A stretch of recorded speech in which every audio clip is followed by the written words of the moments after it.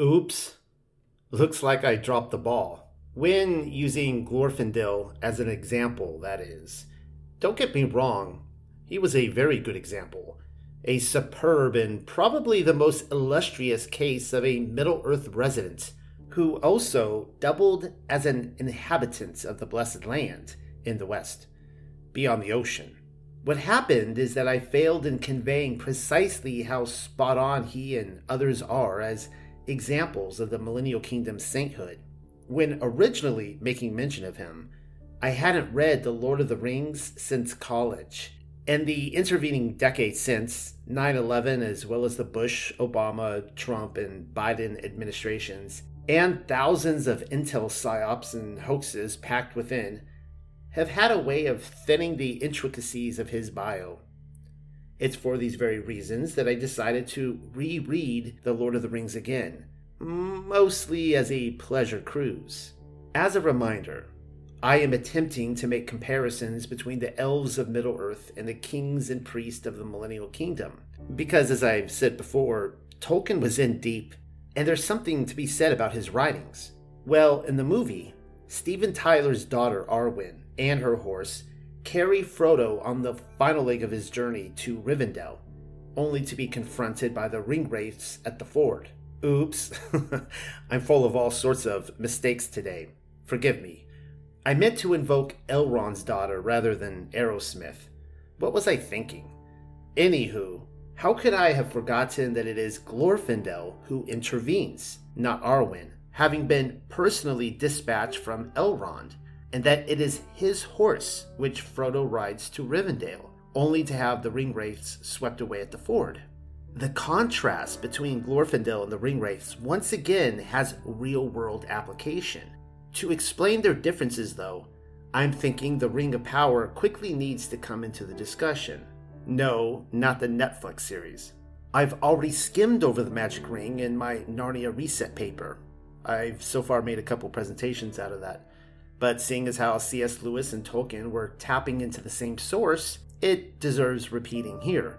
Lewis, of course, was a card-carrying Platonist, and in Book 2 of his Republic, Plato offers a hypothetical magical ring, which makes its wearer invisible. He calls it the Ring of Gyges, the name of the shepherd entrusted with it. Through his invisibility, Gyges seduces a queen, kills the king, and takes the kingdom. If that sounds like a setup for Queen Jadis, aka the White Witch, and the killing of Aslan, then clearly you have seen how Lewis was not ripping off Tolkien's Ring trilogy, despite claims to the contrary. The defining difference between Lewis and Tolkien is that the Rings of Narnia lore snatch its wearer into other worlds, whereas Tolkien's ring has the power to enter its ring bearer into the spiritual realm. Actually, now that I'm thinking about it, Narnia and the worlds of Lewis might as well be the greater spiritual realm, but that is another discussion at this point.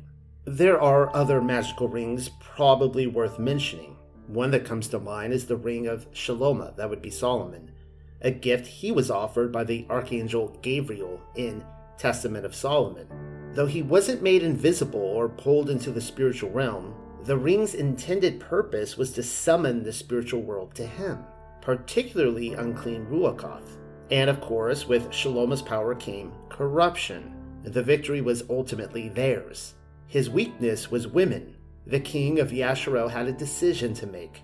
If he wanted to add to his rotunda of wives, then the worship of Ashtoreth and Moloch, entities inhabiting the spiritual realm, was the way to go, apparently. Like Gyges afterwards, it is the ring which empowered him to make evil decisions.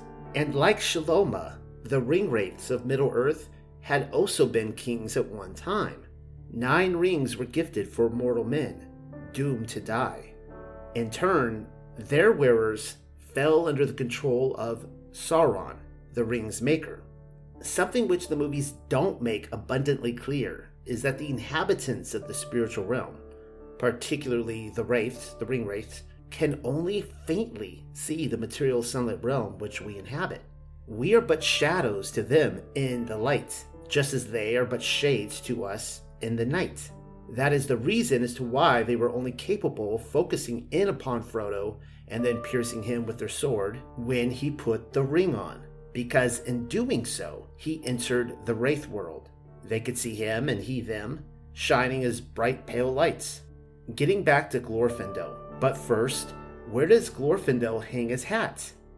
That depends upon the timeline of his life, obviously. He lived in Middle-earth, died in combat with the Balrog, arrived in the Blessed Land beyond the ocean, and then returned to Rivendell so as to accomplish his task. But that is not the whole of it. After Frodo awakes in Rivendell, having narrowly escaped becoming a wraith himself, after all he did slip on the ring only to be stabbed in the spirit realm, he then asked Gandalf all about the wraiths, as well as the servants of Sauron, who were even then becoming emboldened, sweeping over the world of men. Well, here's what we read of their conversation. It is Frodo asking and Gandalf responding. What about Rivendell and the Elves? Is Rivendell safe? Yes, at present, until all else is conquered. The Elves may fear the Dark Lord, and they may fly before him, but never again will they listen to him or serve him. And here in Rivendell there live still some of his chief foes, the Elven-wise, lords of the Eldar from beyond the furthest seas. They do not fear the Ringwraiths, for those who have dwelt in the Blessed Realm live at once in both worlds, and against both, the seen and the unseen, they have great power. I thought that I saw a white figure that shone and did not grow dim like the others. Was that Glorfindel then? Yes, you saw him for a moment as he is upon the other side, one of the mighty of the firstborn. He is an elf lord of a house of princes. Indeed, there is a power in Rivendell to withstand the might of Mordor for a while, and elsewhere other powers still dwell. There is power, too, of another kind in the Shire, but all such places will soon become islands under siege if things go on as they are going. The Dark Lord is putting forth all his strength. The answer as to Glorfindel's home address is that he inhabited both geographical locations simultaneously. With one foot, he straddled Middle-earth, the other, the Blessed Realm. That's a confirmation and all that we need to know in the course of this conversation. The Undying Lands is heaven, though it be on the earth. That would make it the kingdom of heaven. Frodo then asked if Glorfindel was the bright shining figure whom he saw on the horse at the moment when the water Ruagoth, those would be spirits in the form of horses, washed the Ringwraiths away.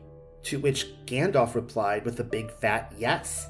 Indeed, he had seen him, as his appearance would have it on the other side of the spiritual realm. Because if you recall, Frodo was slipping away from the material into the spiritual realm, so he saw him as he was. It should be noted that Frodo also saw shadowy figures waving flames behind Glorfindel.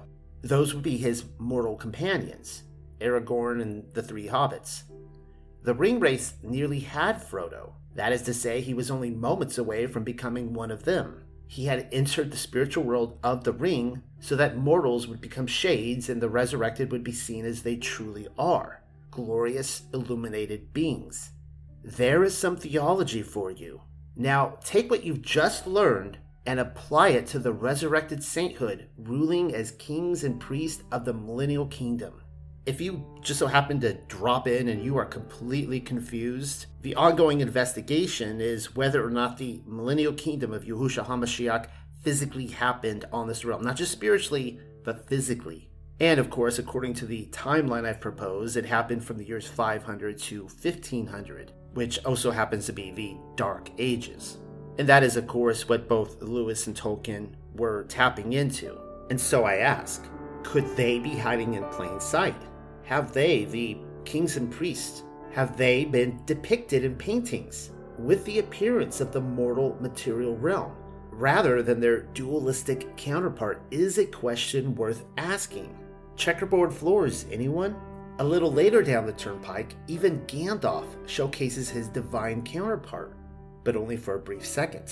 The moment happens when he appears to Aragorn, Legolas, and Gimli in the Old Forest, glowing with illumination. Like Glorfindel, he too died in combat with a Balrog demon. In the movie, He originally told the Fellowship to run, you fools, before dropping into the abyss.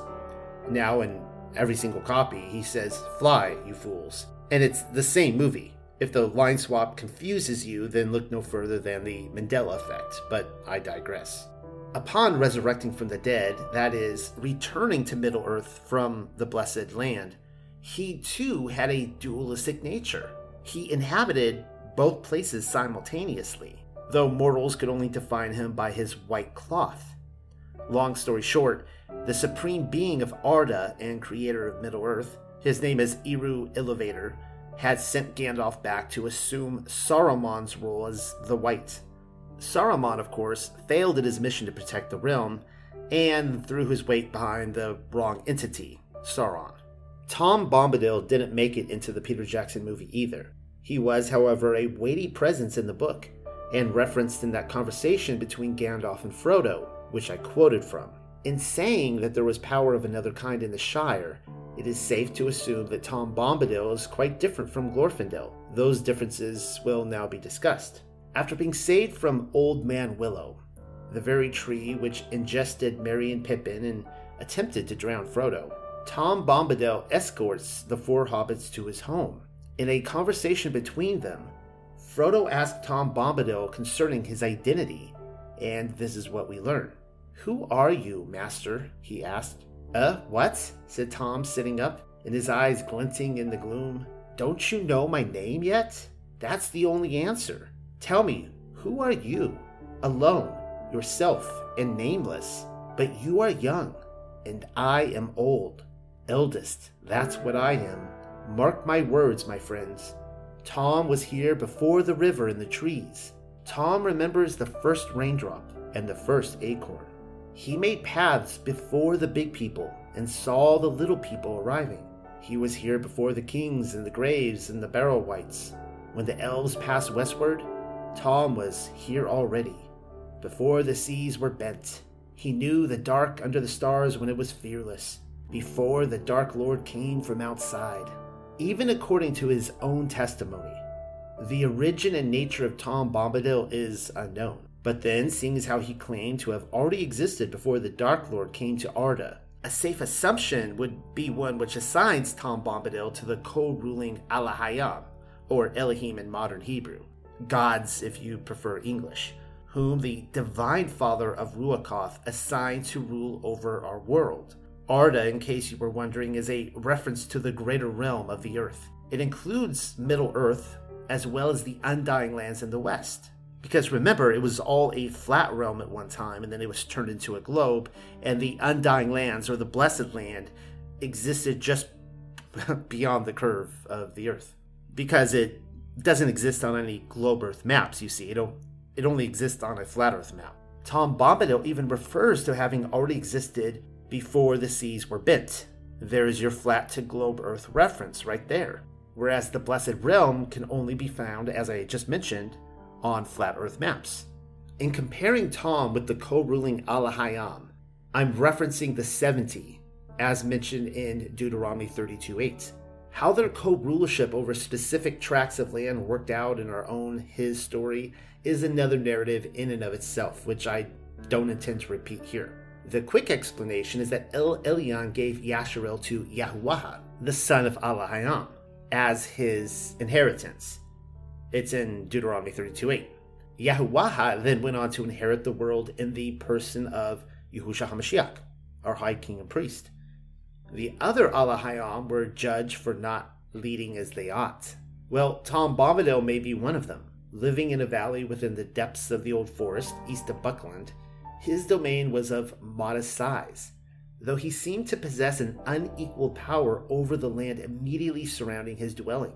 The reason as to why there are no other Tom Bombadil tracts of land in Middle-earth, complete with Tom Bombadil-like creatures to rule them, may or may not be explained by Tolkien. I couldn't say at the moment. Scripture might suggest they fell by the wayside after succumbing to the service of the Dark Lord rather than the Most High, and as I've suggested in other places, some Elohim may very well have stayed on course or even repented by the time Yahushua sent out the 70, or 72 by some accounts, in Lucas 10, claiming his inheritance over the world. Another tidbit stated by Gandalf is that all such places would soon become islands under siege if the course of events continued on as they were going. A common theme in the Millennial Kingdom narrative as well, leading us right up to our current short season. He is obviously referring to Tom Bombadil's little realm, but then their conversation took place in Rivendell, which might as well be a manifestation or an extension of the Blessed Realm upon the earth. In fact, that's very much what it appears to be. I intend to end today's discussion on that note. Tolkien refers to Rivendell as the last homely house east of the sea. It is actually described in many ways, wonderful ways, and I don't care to recount them all for sake of time, though here is one such quotation from Samwise Gamgee after Frodo has returned to the living, or at least recovered from his sleep, in Rivendell of all places. It's a big house, this, and very peculiar. Always a bit more to discover, and no knowing what you'll find around a corner. And elves, sir, elves here and elves there. Some like kings, terrible and splendid, and some as merry as children. And the music and the singing. Not that I have had the time or the heart for much listening since we got here, but I'm getting to know some of the ways of the place. Samwise describes the elves as kings, both terrible and splendid, while others exhibit the character of merry children. Any parables of Yahushua HaMashiach come to mind?